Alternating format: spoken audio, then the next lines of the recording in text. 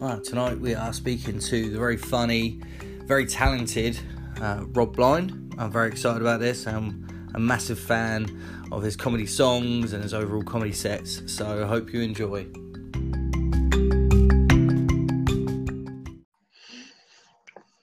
Hello, mate. All right, mate, how's it going? Yeah, good. How are you? All a bit hectic trying to get back, but yeah, good otherwise. Yeah, that sounds crazy. Where were you? I was trying to go from Portswood to Titchfield, but got on the motorway, and I think there's been an accident because everyone else has said there's loads of problems. So we just sat on the motorway doing nothing, and I was just running out of petrol. So I had to go into Hedge End, get petrol, and everything I tried from there was ridiculous. Realised the time. I was only trying to drop my daughter's girlfriend back, so we had to just drive back again. Oh, my word. So it's crazy stuff, but it is what it is, you know? Yeah, it's a nightmare. The sort of restrictions or the people on the roads and that now have sort of eased up, so it's almost like back to normal in terms of traffic and shit as well, isn't it? Yeah, definitely. And obviously, Southampton have decided around this way to widen all the bike lanes. So most of the busiest roads now have lost a lane for a cycle lane, you know? Yeah. Fucking so, yeah, I don't mind cycling, but obviously, common sense says, if you had two lanes before and the traffic was slow, if you've got one lane now, it's going to be slower, isn't it? Yeah, it does make sense. You should be in town planning, get on the far too much common sense for that, mate, you know? So obviously this is, we're straight into it now. I have seen you a few times. And obviously, I'm a big fan, especially of the Uncle Pete song. So I will be requesting a rendition later if it's possible. Okay. And I'll definitely post your YouTube video as well afterwards for some of the other songs that you've got. Thanks. But yeah, really, to sort of get us going, why don't you give us a bit of an intro into yourself and maybe sort of right back at the beginning how you got into comedy? Did you get into it through music, or did you get into it as literally as sort of a musical comedy type thing?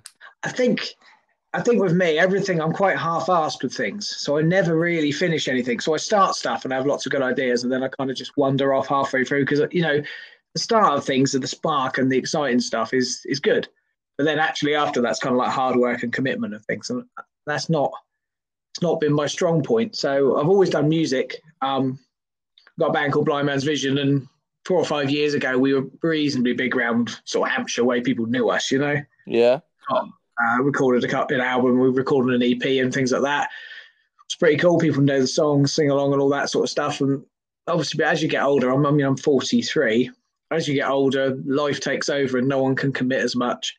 And we had a bit of a diva in the band as well. And I had quite a few arguments all the time about stuff, and it's just when it stops being fun, there's enough shit in life without you going out of your way to find more, Absolutely. So the band kind of fizzled out a bit. I've started up again, and we're going again, and it's slow going. And to be honest with you, there's not a lot of venues left that do live music that's not a straightforward covers band. So yeah, I was just looking for other things to do. I love songwriting, so I started writing a musical because again, I like songwriting. I find it reasonably easy. So rather than writing a film, a musical is easier because I can fill it with songs. So it's like cheating, and it's like, a small could be say play to your strengths. So it's the same with the comedy. There's a guy called is it Bo Burnham? And my youngest daughter is 14. She loves him. She thinks he's hilarious, and he writes these comedy songs.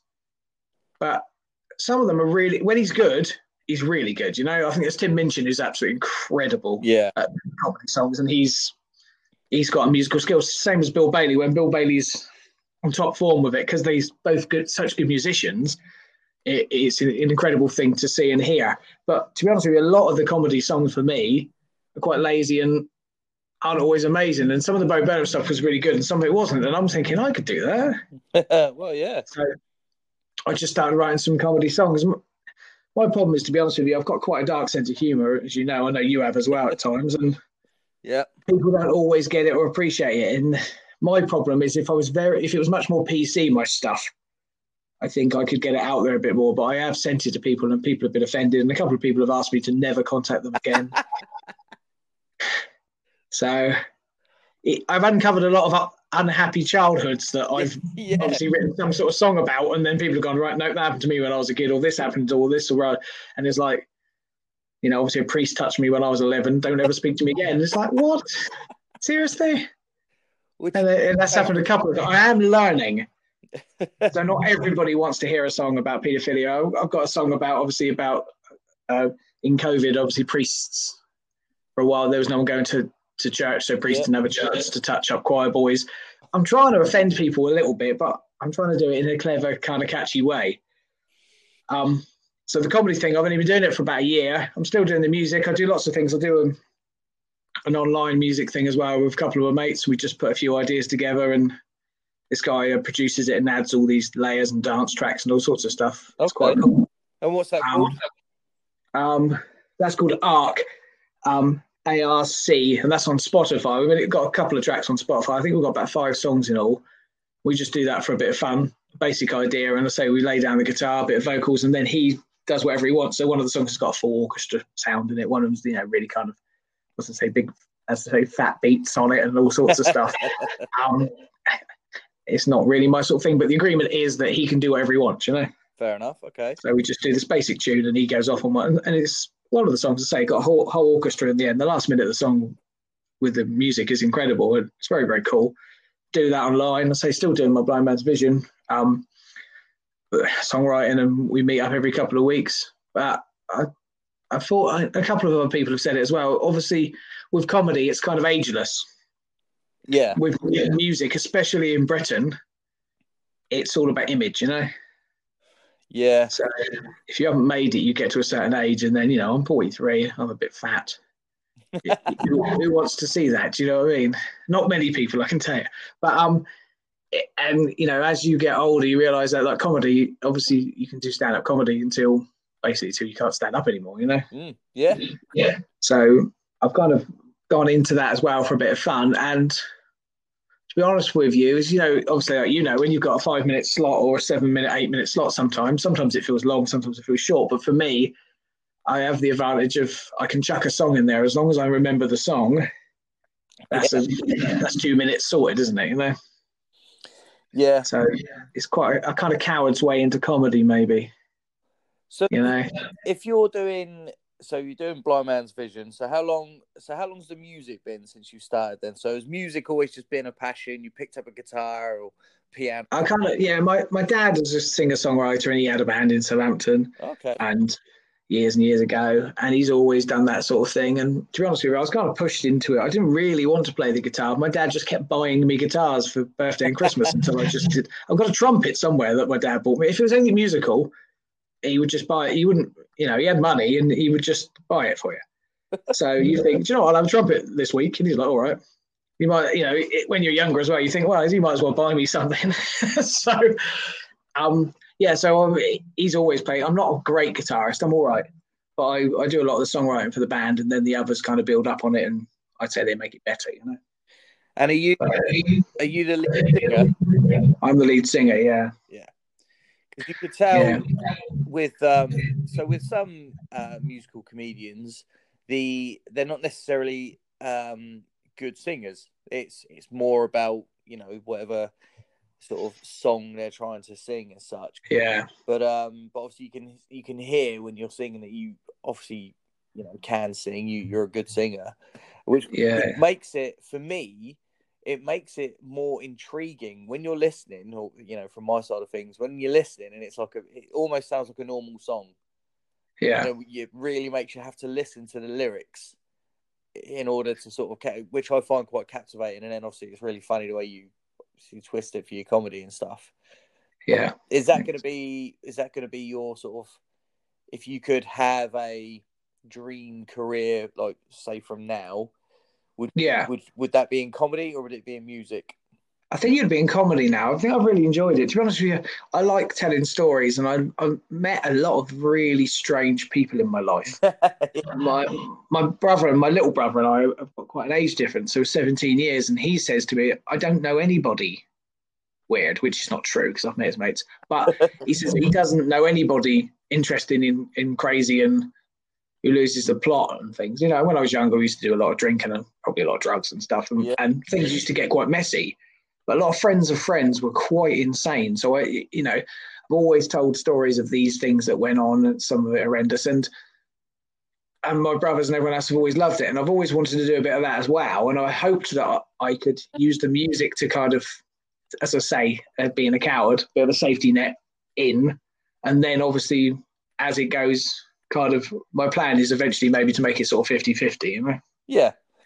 Yeah, because again, I've noticed that. I think I saw you really early. I think it must have been at Anything. I think maybe they've both been at Anything Funny. I'm not sure. Yeah, in Eastleigh, yeah. But I do remember, yeah, it was solid songs the first time I saw you, and then in the second time it was broken up with more sort of quips and jokes. Yeah, that started to filter in.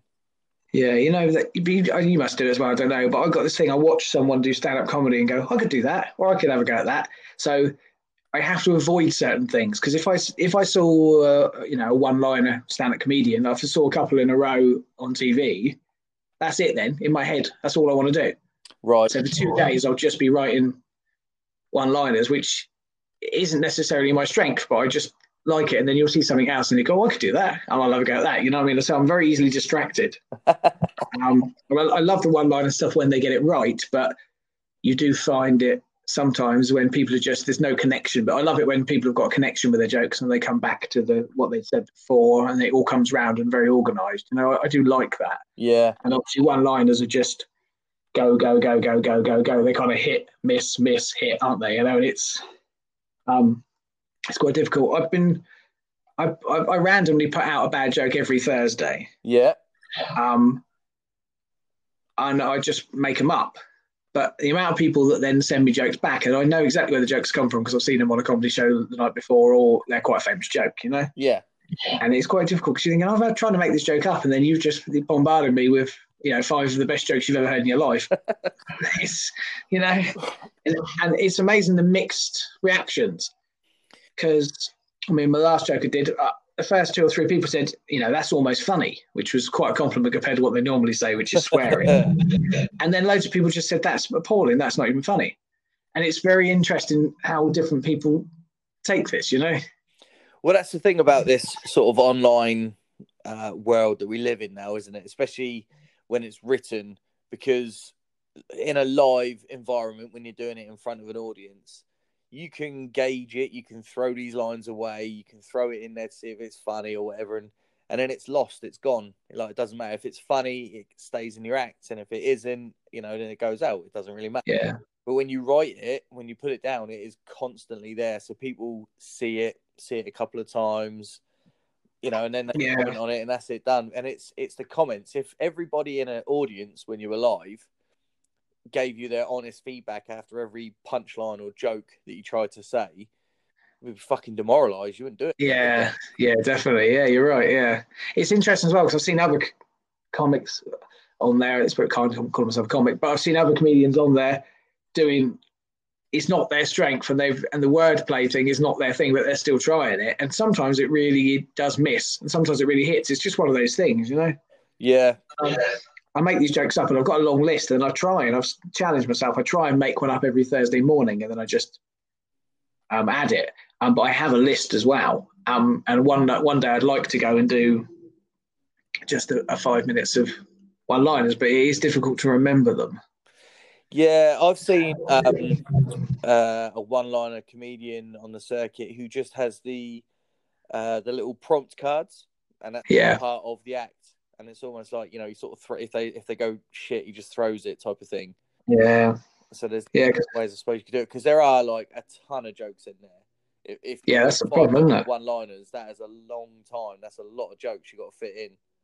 Yeah. Well, I went to London and did one of these nights where you just get 5 minutes and they can card you off. Oh, the gong shows. Yeah, I did one of those and it was pretty brutal. But the guy first on, one-liners, he had them. And he was away, and they loved it. Yeah. And he was missing more than he was hitting, but people were respecting it, and it was working. And he got about 2.5 minutes in out of his 5 and lost it. And then he repeated one of the jokes again, and then he kept saying, "My girlfriend this," and he just said, "My wife," and it just you saw the moment he lost Yeah. his run. And it was such a shame because they loved him and he had them, and they were just appreciating it. And to be honest, there's all sorts of different people in there, all different nationalities and everything else, and they were appreciating the wordplay was quite strong and very straight to the point, and he was doing really well. And I thought, he's got this. And then you just saw it. He kind of fumbled, and that mumbled, and he was gone. There's a lot of pressure, isn't there? Yeah, it's not my strength, the sort of one-liner things. I'm all right in a conversation. I can throw a quip in. I can have a chat with somebody in the crowd or whatever, and be able to make a joke. But I can't. Yeah. It's not my strength to sit there and write a one-liner or a wordplay type joke. It's just not in my will. Yeah. My, what I concentrate on, I wouldn't say it's a strength in any stretch of the imagination, but with mine, it's just stories. And I find it easier because, it's a start, middle, and end, and you just talk about that whole thing, and it's easy to sort of find your points as you go through. Or I find it on your points. Yeah, I think you work because I think you come across as quite approachable. And also, I think, obviously, the stuff you talk about, I think a lot of people understand where you're coming from, Yeah, well, yeah. Just filth and poor life choices. Yes, exactly. And I think people can appreciate that. It's not too complicated. I say sometimes I wonder, some of my darker songs, I wonder if it's too much of a niche market. It's one of those things as well. I think every comedian says it, or every wannabe comedian says, well, obviously, if I was high up on a bill somewhere where they knew what I did, yeah, they would love it. Because people would turn up knowing you do rude songs, expecting it, and that's fine. But obviously, sometimes, a couple of times, as you say, I because I sing and I put the effort in, I think people are almost taken aback a moment, and then I think sometimes it surprises them what the lyrics are. Yes. Yeah, exactly that. I was, I can't remember. I think it might be. Yeah, I was reading one of the, stand-up comedians, one of their autobiographies or something, and some of their sort of little tips they say, as long as you're engaging in whatever it is you're doing, as long as it's engaging, people will either like you, like I say, they find your audience, they sort of like you and what you do. As long as it's somehow engaging, they'll wait for the joke. You don't always have to be banging them out. And I think, like I say, with you, because you have a good voice and you're a good singer, people automatically listen, I suppose, and they, sort of are waiting and give you that time and patience. I don't know how that worked in the Gong Show or how long you managed to last. It didn't. It was all right. I was all right doing the first song. I got it wrong, you see, because obviously you get 2 minutes where they can't card you off. So obviously I had a minute and a half song. So what I should have done really is speak for a minute and a half and then start a song. And I don't think I would have been obviously carded off during the song. But I managed about just over 3 minutes. But it was a harsh crowd, to be honest with you. It was a strange one for me. And when the guy said, "Who you get 3 cards," hand out the audience, and once the 3 cards are held up, you're off. Yeah.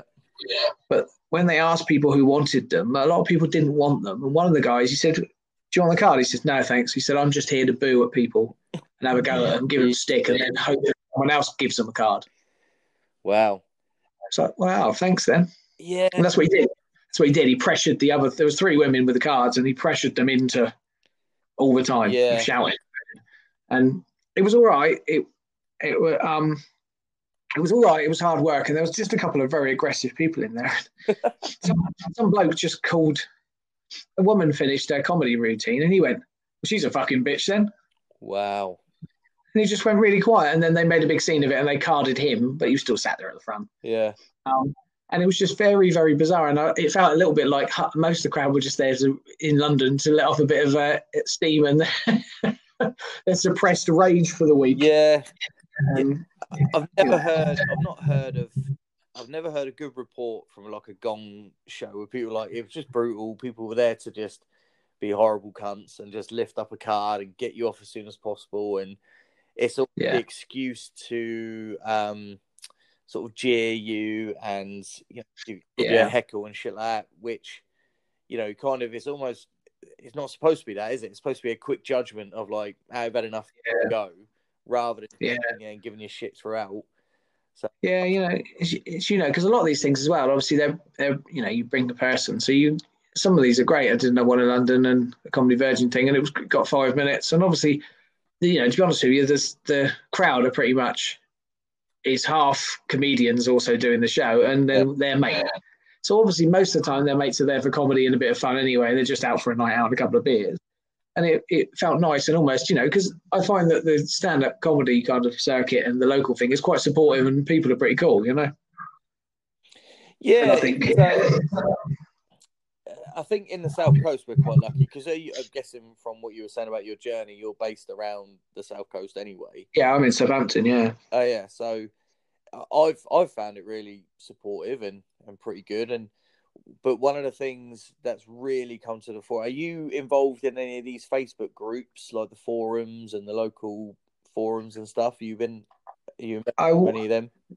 No, I've looked at them. My mate keeps telling me I'm going to sit down and go through and kind of add myself to a load of things. I've been adding stand-up comedians as I go in my friendship group. I try and see what everyone else is up to, or kind of share what I'm up to, and that sort of stuff. I think it's quite a good way of kind of sharing what gigs are around and what people are doing. Obviously until COVID hit, but yeah, it's really good. But I was going to say with these forums have sort of turned into, they were quite a supportive. Well, some of them still are, but it's almost gone into everyone's starting to have a go at each other and stuff. It's been really odd. It's been a really odd atmosphere around the sort of comedy community. Yeah. With some weird things happening, and which is strange because when you go to an event and you're all there and there's 9-10 comedians, everyone generally sits together if you haven't obviously brought friends and family and stuff to sit with. And the atmospheres, I always find, is really good.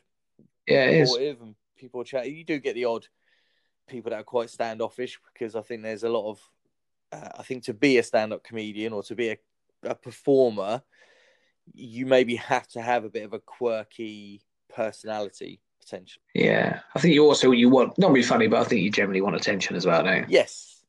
Yeah, egocentric, I think, for sure.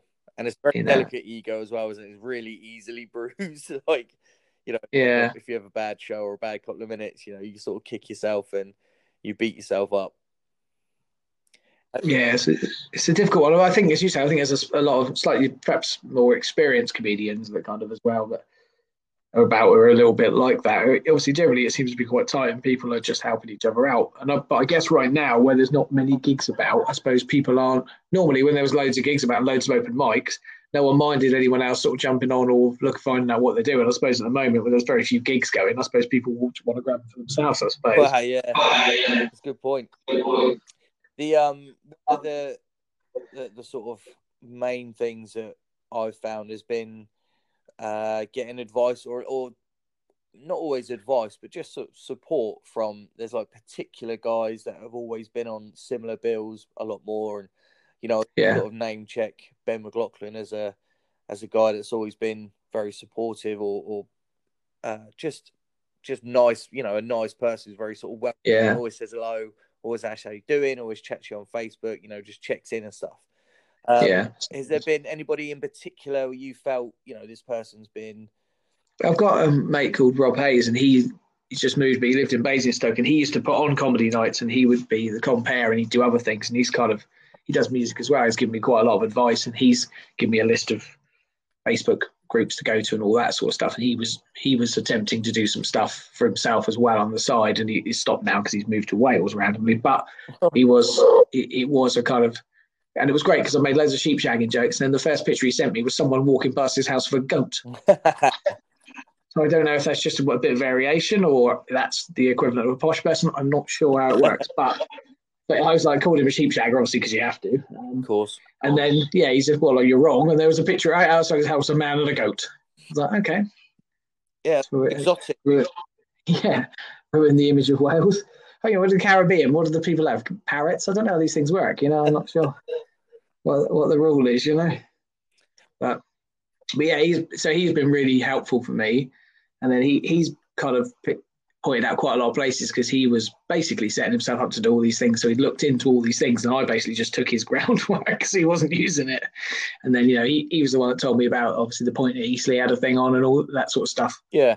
I kind of built out from there. See, my problem is that, to be honest with you, my stuff, I kind of have to be in a comedy place, and I kind of have to really be a little bit later. I did a comedy gig in a normal open mic night thing, and there was some kids there, and it was horrendously awkward for me. Yeah. And I said to them that the kids have got to go if I'm on, and they said, yeah, they'll be gone. And then they're still there, and the parents go, no, it's fine. We take them to the Edinburgh Festival. They don't worry about anything. And I'm like, I'm singing a song about paedophilia, and you're looking at your kid is not what I want, you know. While it's happening, it's just like, yeah. I did one in Brighton, and it was a pub, and it was like a curry and comedy type thing, and there was a family in there with these young kids, and I was on like third, and there were two women on in front of me, and the first woman, like they were all, it was there was a female MC, and she was really funny, and the first two women were like really funny, and they were, oh my god, I can't remember, but one of them made a joke about, it was really flippant, just about fucking kids. It was, I know I'm not doing it any justice, don't sound like it's funny, but it was really funny the way she'd said it, because she was quite well spoken and blah blah blah, and she just made this flippant comment about fucking kids, and you see these. And the swearing had been going on throughout, and the parents hadn't really paid attention. But as soon as she said, "Oh, fucking, rugby fucking kids," or whatever it was, there was the atmosphere dropped, and I was stuck, because that's just my sense of humour. That makes me. I'm honestly people that honestly I can't help it. I laugh at grannies falling over and stuff. I try not to. I don't laugh out loud at things that most people laugh out. And then something stupid happens, and then I just crack. That tickles me. Then and I'm gone. You know. Yeah, and it had. Because obviously it was just some big, bold, tattooed fella at the back laughing because it was so awkward.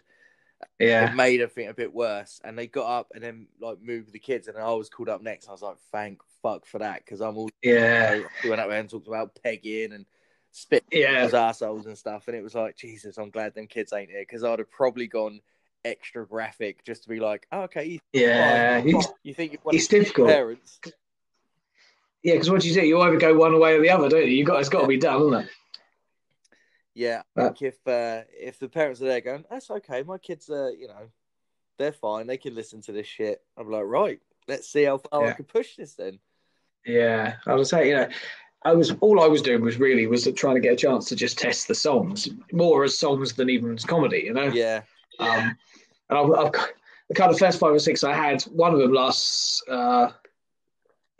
There's a slow song called "Even If I Was Gay," which is the story of basically 2 drunk blokes out, and one of them says, "I love you, man," and the other one says, "Yeah, I love you too," and the other one's like, "No, I really love you." And there's this awkward moment, and it's a song about this bloke explaining why he can't be with this other guy, and but it's about 3 minutes, and it sounds like a proper love song, you know? Yeah. Oh, it's another problem. How'd you do it?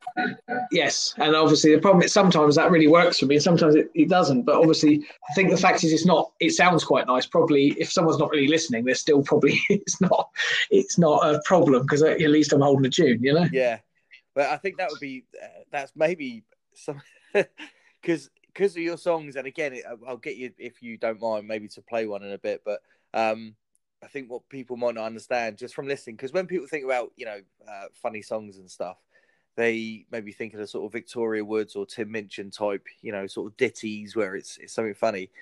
But obviously where you sing and it's almost like a little bit, it's quite catchy. And I think I've got an image in my head of you singing this song and then just the kids humming it later in the car on the way home, and just sort of, and then he made me suck his dick. Just something like these like 6-year-old kids just being about, and the parents being like, what the fuck? I know one of my friends a while back said that one of the songs was really, really catchy and annoying, because obviously he was just sort of sticking with them, because obviously I chuck some of them on YouTube, but it's just a bit of fun. I suppose it's a bit of a challenge for me, but I take it quite seriously, and I write them as seriously as I write the songs for the band, and it's just, I kind of sit down and I want it to work, and I want it to be catchy, and I understand, and I'm trying to work on it, and I've worked on a lot more. I've got a lot more shorter songs now, so I've got a lot of songs for a minute or so, right? Which I struggled with, because normally you make a song 2.5, 3 minutes, 4 minutes kind of maximum, really, and then obviously I've had to change my style a little bit. But I found that obviously when we're doing these 5 minutes or 7 minutes, if I do a 3 minute song and a 2.5 minute song, it's pretty much only got a minute and a half left, and it turns out to be like a rush job. Whereas sometimes not all the songs obviously hit the mark with everybody. So if you've got a minute song, you could do 3 different songs, and hopefully one of them will hit the mark with different people, Yeah, Yeah. but it can be easy to put together. Again, the songwriting aspect. It is it's storytelling, isn't it? You sort of setting it up, and then you're sort of running through. So again, that's got quite a skill to come up with a 1 minute or a minute and a half song, or that is still in itself got to be quite a skillfully played way of doing it. I don't know. I find songwriting not always. I don't always find it easy, but I'm lucky enough that that's my skill in life. I have no practical skills. I can't fix stuff. I can break stuff. And I've got and I've had people say to me, especially older people go, "We've all got skills. You might not be able to put up a shelf, but I couldn't sing a ballad." It's not really helpful right now, is it? When all the shit's falling off the wall on my face, I've got a looking at it, you know what I mean? And I've tripped down the stairs again. It's the day-to-day life. I'm a useless bastard, but with the songwriting, I'm not too bad, and I've got a high voice as well, and people don't expect the voice to come out of me. Yeah. I've always had this problem from school. You go to people, "Do you want to come to my gig?" And they're like, "Fuck off. What sort of shit are you doing?" And it's like, "No, actually," the problem is sometimes you go to someone, "No, actually, I'm pretty good." They're like, "What?" And then you just sound like an arrogant arsehole, I might be the best singer you'll see this year. Rick, I'm not going to that. But or you just say, "Yeah, I am shit," and then they don't come over. It's like, thanks. One of my favourite stories growing up is I played football with Craig David, and he was a goalkeeper, and obviously he wasn't Craig David. He was huge. He was like 17, 20 stone, Craig David. And then I knew him going through college and stuff. And he was, down at the MC, down at the Rhino and things like that with the Artful Dodger. Yeah. I remember coming out of college and he was like, "Hey, Parks, you're right. I'm doing a little bit of an album launch down at the Rhino later. If you want to come down, there'll be some drinks and stuff." And I was like, not really my sort of music, to be honest, Craig, but all the best, mate. I'll speak to you in a bit. And like 4 weeks later, I was on Top of the Pops. I was like, fuck. Yeah, it's mad, isn't it? Yeah, and it's just one of those things where you think. I always remember Craig David he could sort of rap and MC, but he would do it at football and take the piss out of people. He always had a very good sense of humor. Is very good with that type of thing. But yeah. I think there's a lot of. I don't have any musical talents or skills. I cannot sing for the life of me. Like, I'm so tone deaf, monotone when I sing. It's terrible. But as somebody who can sing, if you're at karaoke or something like that, do you get up? Do you show off? Or no. No, I think I sang "Everybody Hurts" once, many, many years ago. Oh, I don't you doing that. That's a good song for you, yeah. I did a thing for a while, which I am going to start up again at some point, a sing-along thing, which was like an old-fashioned. We did this thing. There's two of us. One plays guitar and I sing, and we just put a whole folder on each table, and in that folder is 2 hours worth of songs and all the lyrics. And then we basically sing these songs, basic versions of them, and then people sing along and they've got the lyrics there. And we've tried it a few times and it works quite well. It's just a mixture of one of the guitarists got a new job, and then obviously COVID came in and stopped it all. Yeah. That was good fun, and that was new for me. I'm not very good at remembering covers, but it was quite good for me as well because I also had the lyrics. Yeah. And obviously with me, I'm not classically trained. I'm not musically trained in any way. I just open my mouth and see what happens, which isn't, which is also how I make love. And but basically, as strangers know, but basically, so I played with some amazing musicians who are going like, "Right, what are you singing? You need to be singing this. You should be hitting F sharp. You should be doing this." And I'm like, "What? I've no idea what you're talking about. They're coming on the offbeat. What?" And obviously, to play guitar, I do play guitar basically, but to play guitar well, or any other instrument, you have to practice for hours and hours and hours. I've always just opened my mouth and hoped, And again, probably how I do make love, that's how I do comedy, that's how I do all these things. I just close my eyes and hope. And, people are like wowed by it sometimes. We had a brilliant, did this gig years ago, and I was about 25. This woman in her 40s came up to me and she was stunning, like a proper like dream MILF, Yeah. I know there's no MILFs for me anymore because that's just my age bracket. Yeah. I think GILFs will be my age bracket soon in the next 10 years. But so I was talking to her and she was talking to me and she said, "You know what, you've got an incredible singing voice." And I'm like, "Yeah, thank you. Thanks." And she was like chatting away and I thought, wow, I'm in here, you know.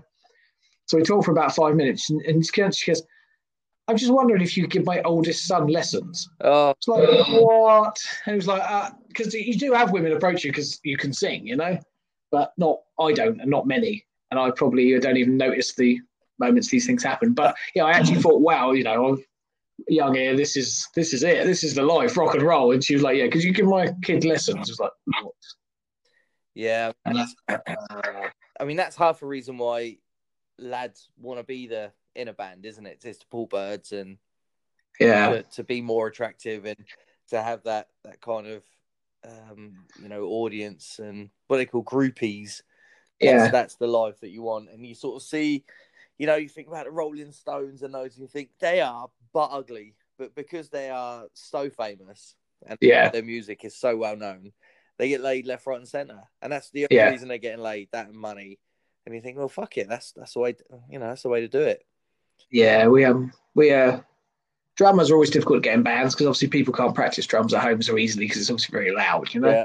And struggle with drummers all the time. And we did an audition once, and obviously you go online. It's a bit like dating, and you go online and there's these banned websites, and it's not banned as in illegal, but there are some banned websites as well. There's animal things. I'll write a song about. But basically, so you find someone on there, and then you basically contact them, and then you have to meet them, and it's very bizarre. And so anyway, we got a lady. All we knew was she was a lady and she was a drummer. So she turned up for the audition. We're a rock band, and we're all 30. So she was late 50s, which is fine. But she sets up, and she takes ages, and she's got all the fancy equipment. And I said, how long have you been drumming this? She said, about 6 months. Like, okay, strange. Okay, I said, what got you into drums then? She goes, do you know the covers band, the Bog Rolling Stones? And I was like, yeah, the Rolling Stones cover band. She said, yeah, well, I was talking to the drummer, and at one of the gigs, he saw me air drumming and thought I had quite a talent. Wow. And as it happens, he gives lessons. Oh, cool. So he's just gone to an older woman and gone, do you know what? Great air drumming. I love that. I reckon you could be something special. So we do this. So the first song anyway, so the song starts up. Then normally what happens is people listen, you can see them counting, and then they start drumming, you know? Yeah. So she hits what's called a rim shot. So she hits the metal on the edge of the drum once. Boom. Yeah? Yeah. And then nothing else. So 3.5 minute song, nothing else. So we're like, okay. So we do another song, she doesn't play anything. So we do 5 songs, she hits the side of the drum once more. And then she says, I think that's enough for me this week, thanks. I'll be back next week and we'll do some more songs. Wow. And we're like, what? And we said, we don't even know anything about you and you've barely drummed. She said, what do you need to know about me? She said, my favourite band's McFly. She said, and to be honest with you, I'm only really drumming for groupies. Wow. And we were like, what? We were like, no, we'll contact you if we want you. It's just like, that is, absolutely surreal, That's an amazing story. I love that. It's drummers. The drummers are always, there's always a joke, isn't there? In music, the drummers are always the strangest. I've just got an Amazon delivery just turning up at this time of night. It's just about nice. 2 secs. Is it a drum kit? Yeah, it might be. Cheers, mate.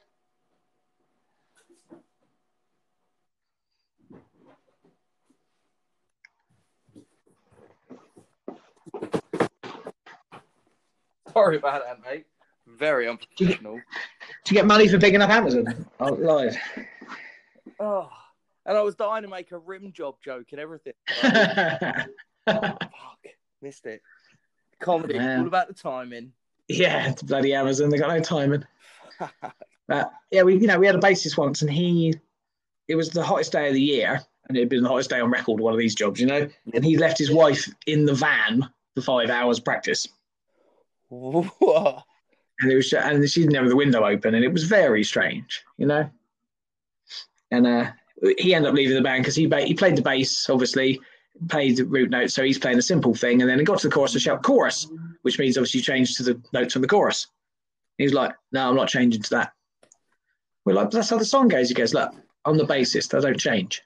What? He says, name one bassist once they start playing, they change. We're like, everybody? You can't just play the same notes the whole way through because it changes. He says, no, I'm not doing it. I'm not doing it. And then he emailed me the next day and he said, I'm willing to come back and forgive you all if you all individually email me an apology that I was right and you were wrong. Wow. And I very politely emailed him back, but in my head I was like, you can just fuck off to the van with your wife. But it was just like, he said, no one, name me one bassist that ever changes the music once it's like, what? So the rule is once you start playing something, you can never change until the song stops and then you play something else. That's amazing. And it's just like, because the problem with a band is that you find these people online, and they're not people necessarily that you would, Yeah. There's no friendship there. Quite often, the guys we've got at the moment are well cool, and we have a really good laugh, and it's been brilliant. And there's no pressure, and it's very laid back. But sometimes you just, because we have a keyboard player, we haven't got one at the moment, what we normally do is there's 5 of us. So between 5 of you, it's you and 4 strangers, really. There's normally a loony. Yeah. And maybe it's me now. And maybe that's why I'm not seeing it. I don't know. but it's quite often a crazy one. We had one of the bassists. He was very confident, very young, but very, very confident. Some of these people that are so confident that things just work out for them. He turned up at the Isle of Wight Festival without a ticket, and next thing you know, there's pictures of him. He's inside. No idea how. He's a good-looking guy. He's got a lot of charisma. He's got no concerns. He's not the sharpest. But because he doesn't worry about things and he thinks it's bad, it just seemed most of the time things just went right for him, Yeah, well, I always find that is the people that aren't so bright seem to be able to enjoy life a little bit easier, don't they? They just seem... Yeah, they do. They don't overthink things. But I mean, we had a gig in Reading. We'd never had a gig in Reading before. We turned up. I'm in the pub. He's not there. So phone him. He answers. I said, "Where are you?" He said, "Oh, I'm just coming into Reading now." I said, "Oh, okay." I said, "Right. How long's your sat nav say you got?" He said, "I haven't got a sat nav." I said, "Okay." What about your map? You printing out a map? No. I said, "Have you been to Reading before?" He says, "No." I said, "How did you think you were going to find it?" He said, "I thought just driving to Reading and I'd spot the pub." Excellent. And it was like, what? And every time he got lost, he would drive to a Sainsbury's and then we would have to find him at a Sainsbury's. And it was absolutely bizarre. But who drives to Reading thinking they're just going to be able to see the pub they need? Yeah, just thinking it'll work out. It'll all be fine. I'll get it. Well, but it used to work out because I used to have to make it work out. Obviously, I'm stressing about it. He's not at the gig. He doesn't care. He doesn't worry about anything. But I'm shitting it, So I would always go and find him and make it work. And he was just like, no one realised how much bloody stress it was. He had no problem at all. He just strolled in, everything was ready. He was just like, "What's your problem over here?" And it's just like, Jesus Christ. Yeah, that's it. Maybe that's it. He needs to do a bit of tough love. He's had it so easy of everyone working it out for him. Yeah. Oh, yeah, that was a long time ago. That was an old bassist. He's not in the band anymore. I think he met a girl online and spoke to her for 2 weeks and then moved to Miami. Right, well. And then next thing, then about 2 weeks after that, I had messages from him saying that he was wandering around Miami because she'd thrown him out. Obviously, they didn't know each other, and it's just all a bit bizarre, Yeah. See, like in that situation, I like to make them pregnant, and then they're fucked. They're stuck with me for life then. Yeah, they're stuck with you as long as you want it. Yeah, well, yeah, it's part of the issue. But, pluses and minuses. Obviously, we're coming up to the last quarter of an hour. I figured you want to, if you would. I can give it a go. I haven't played anything for ages, but I can give it a try if you want. Yeah, we do a couple of songs for us. Obviously, my favourite is the Uncle song, but you feel free to do whatever song you can, you feel comfortable doing. Okay.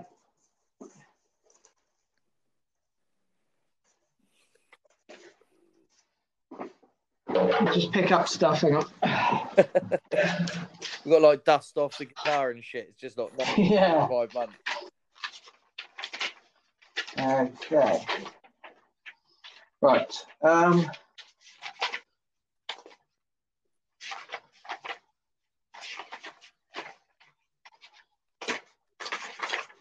Typically, I'll just... Oh, there we go. For a second, I was going to say to you, the only song I can't find is the one you want.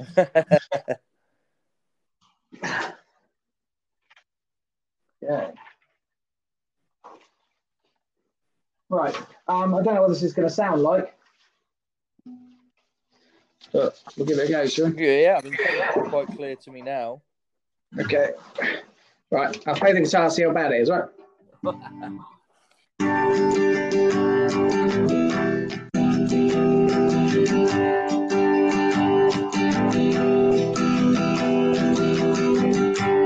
Uncle Pete would appear at night.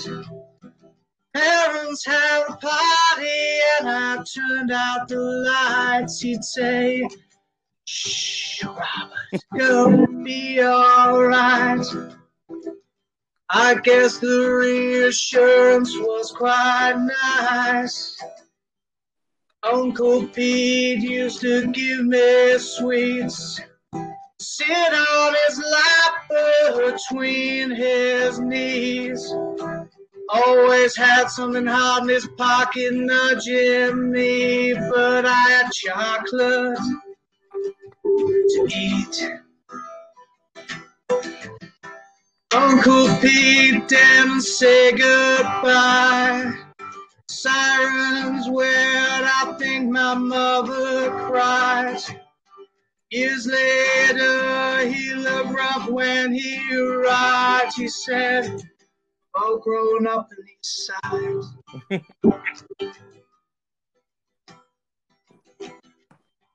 Lots of people really like kids, not as much as my Uncle Pete did.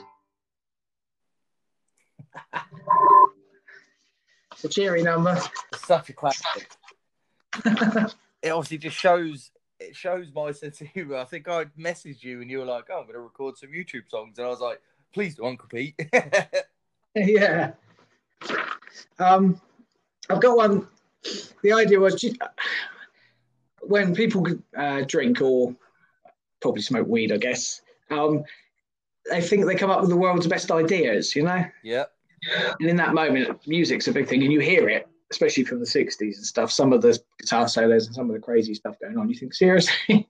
Because those people are off their face. But at the time, it's like you record the guitar player, and then the next day you're like, at the time you're Hendrix and you're on your knees and you're pulling the face and you're sliding across the floor and it is incredible. The next day you're like, what the fuck is that? And we came up with this idea, wasted one night, of ghost porn. Excellent. So the idea is that the ladies are ghosts and transparent and the man has sex with her and then you see it all working. So we thought this was the greatest idea ever. So I thought I'll write a song about it. So this song is called Ghost Porn. Excellent. New sexy genre has just been born. Think I've invented ghost porn. Lady, you see through, pale and fit, sexy and busty, your eyes won't quit. You can watch his seat, whiz around her tubes, while still watching her. Semi-transparent, bouncing boobs, invaded ghost porn. Invaded ghost porn. Nobody wanted ghost porn. An absolutely pointless song about nothing, but pretty silly in its own kind of makings, you know. I don't know how many songs you want.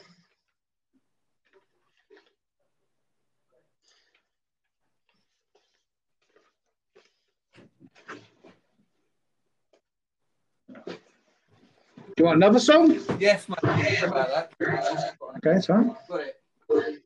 Right. Jesus Christ, going all tits up tonight, mate. Sorry. It's all right, it's all good. Right, this song I think I've done before is, I like the idea of, someone was telling me that they always go for a wank in the car occasionally for a bit of a thrill.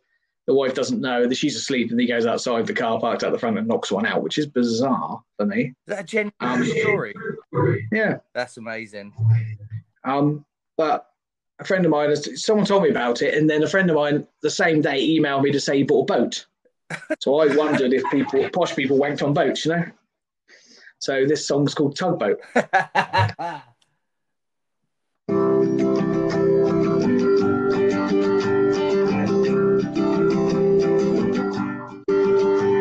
Sometimes I go for a sneaky wank in the car. I'm scared of getting caught.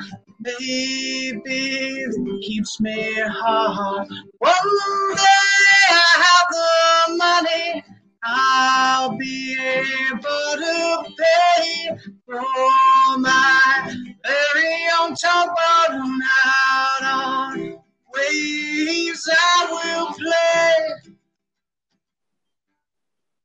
on the tugboat, on the tugboat, on the tugboat.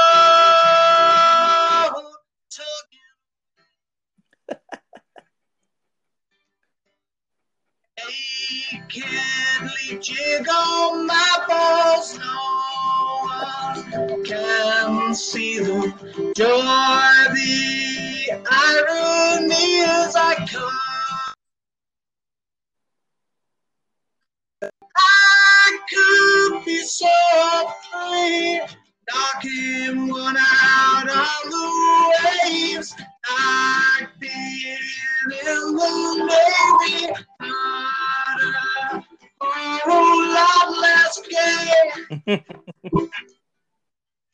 on the tugboat, on the tugboat,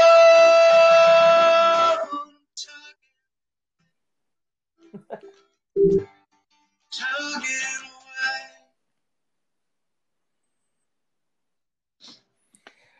I'd say it does worry me sometimes where these ideas come from. I know, I love it, mate. I'm a big fan. Thanks.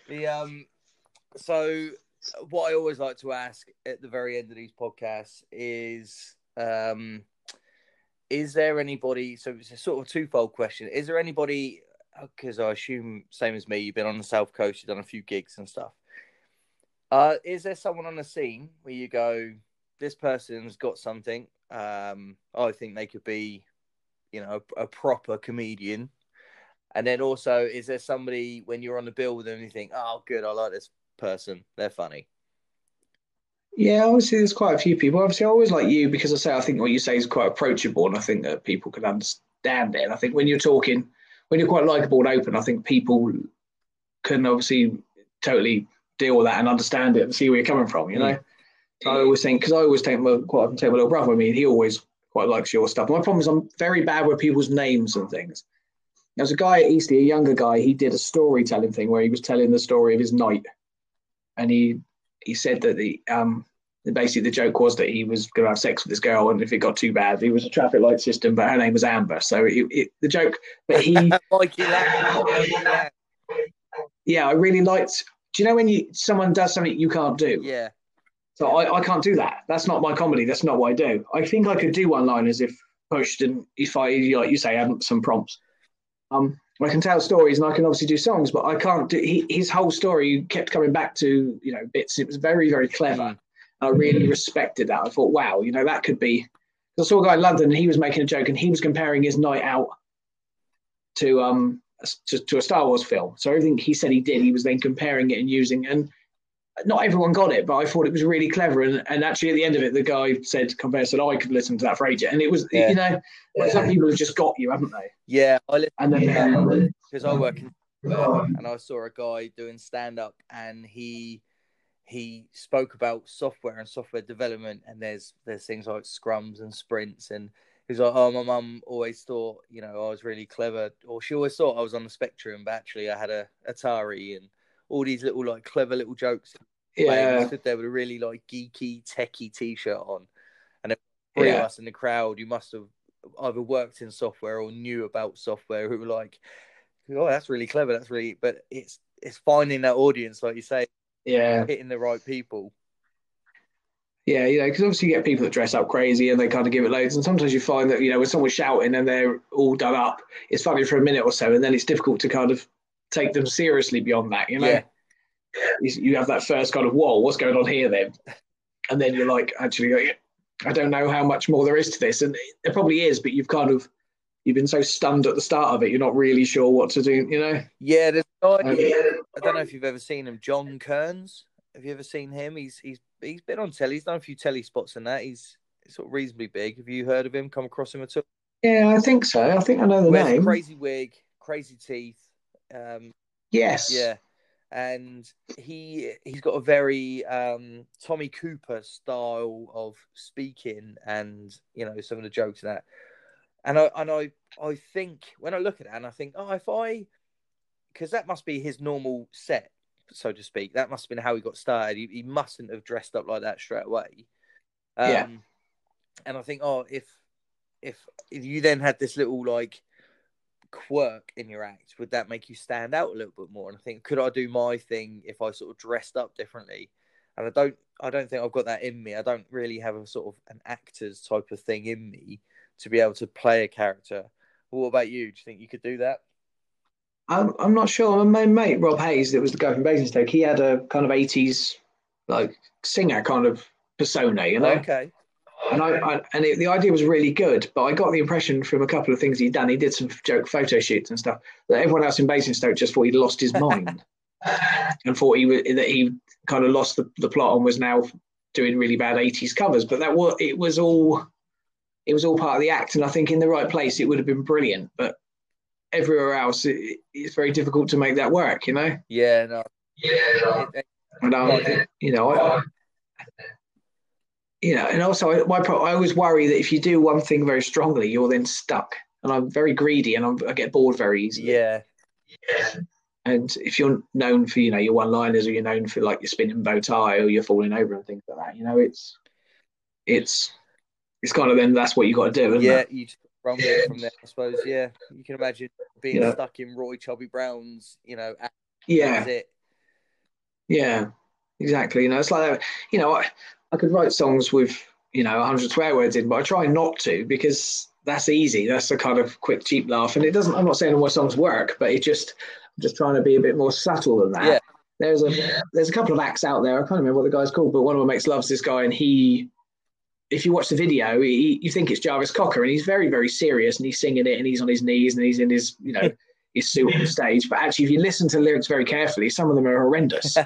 But it's almost, for me, it's too subtle. Right. So you'd have to actually really listen to know, and it was one of the songs, but the middle eight with the bridge bit was about something about a silken purse, and it was like, and you were like, what? And he was saying something about she had an overly sized lady oyster or something, and it was like, but if you listen to the rest of the song, you wouldn't have even noticed that. It was only because I knew what it was, because he'd sent me a link. Yeah. And I think trying to get that balance right, and as I said, I do like to tell stories, and I do like to say stuff. At the moment, as I said, I think if I'm a bit nervous, it means I can just fall back on a song if I want to.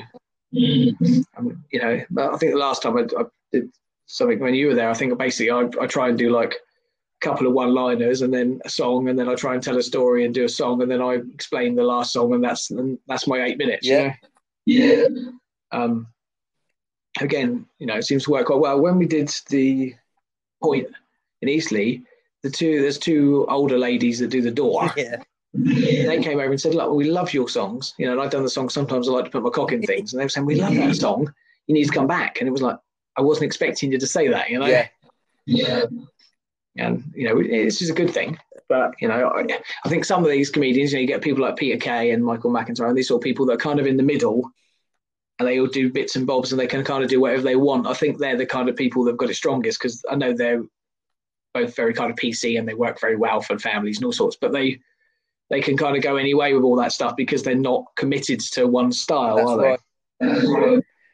I think they're the people that have got a bit more life, because you get people like Alan Carr and people like that, and even Jimmy Carr as well. They're very extreme at what they do, Yeah. and then people love them for a while, and you see they're on everything, and then they fade away for a year or two, and then they come back again because people like it again. But maybe sometimes it's a bit too much, Yeah. It's a difficult, and obviously I like most of, I like most comedians. I don't love all stand-up comedy. It's a strange one for me. But I like it when it's good, and sometimes I don't find stuff funny. But like you say, you actually think to yourself, that is so clever, you know? Yeah, yeah. No, I'd Yeah, say I'm a big fan of more of the American comedians and the storytellers that they've got with like the Dave Chappelle, Kevin Hart, Louis C.K., yeah, Tom Segura. Like that, I'm more of a fan of those than I am of the British comedians. I've been to see Russell Brand and Alan Carr and Jimmy Carr, and they're good. And you watch them and you think that, you know, it is good. But I don't know. For me, I just find it funnier. Find the Americans funnier. Just I don't know why. Just seems to hit home in my humor. yeah. Yeah, I think a lot of those people as well, once they get going, once they're in kind of like full flight, you can see it, you know, the kind of confidence and the magic's there. So, a mate of mine sent me a link for, there's a thing on Netflix of Adam Sandler, and he, surprisingly, was better than I expected. He did stand-up comedy, but he does a lot of songs, but a lot of his songs are like 20, 30 seconds Yeah. long, you know. But it was better than I expected. But again, you know, I like to see these things and think, do you know what? I think I could do it better than that, or as good as that, or that one's much better than anything I've done, but it gives me something to head towards. I see what he's done there, you know? Yeah, exactly. Well, mate, listen, we're on our hour, but as you know, I am a big fan. I'll be getting you down onto the Mayflower Lampoon as soon as you can give me a Thursday when you're free. There's always a spot for you. Thanks. And yeah, mate, I look forward to seeing you live again soon. Now things are slowly coming back to normal. Yeah, I'm hoping. Obviously, I work Thursdays. I'll get a Thursday off and work something out because obviously I want to come and see you guys as well and see what's going on. You know. Yep, it'd be ideal. Like I say, if you can get yourself down anytime, mate, I'll make space for you. So even if it's a last minute thing, you let me know and you can just come down with your guitar and you'll be on. Cheers, I appreciate that, and cool. And thanks for talking to me. It's been a good bit of fun. It's just something a bit different, you know. Yeah, it's nice just to just have a bit of a chat and relive some memories, isn't it, mate? Yeah, definitely. All right, buddy. Well, I appreciate your time. Thank you very much. I'll let you have your evening back. Go and relax. Now you're not stuck. You can unpack all those sex toys you just got. Yeah, I know. There's boxes in it. But yeah, I recognise the sound of someone putting the Bum Crusher 2000 box down, mate. there's no denying that one. Like, all you need now, as long as you've got a car battery, you'll be fine. I appreciate the recommendation. Actually, it's it's all about durability for me. You know? Well, buddy, listen, you take care. Have a good night. Thank you very much for joining me. Hey, thanks for having me, mate, and I'll see you soon. Take care of yourself. See you later. Bye-bye. Yeah, mate. Bye.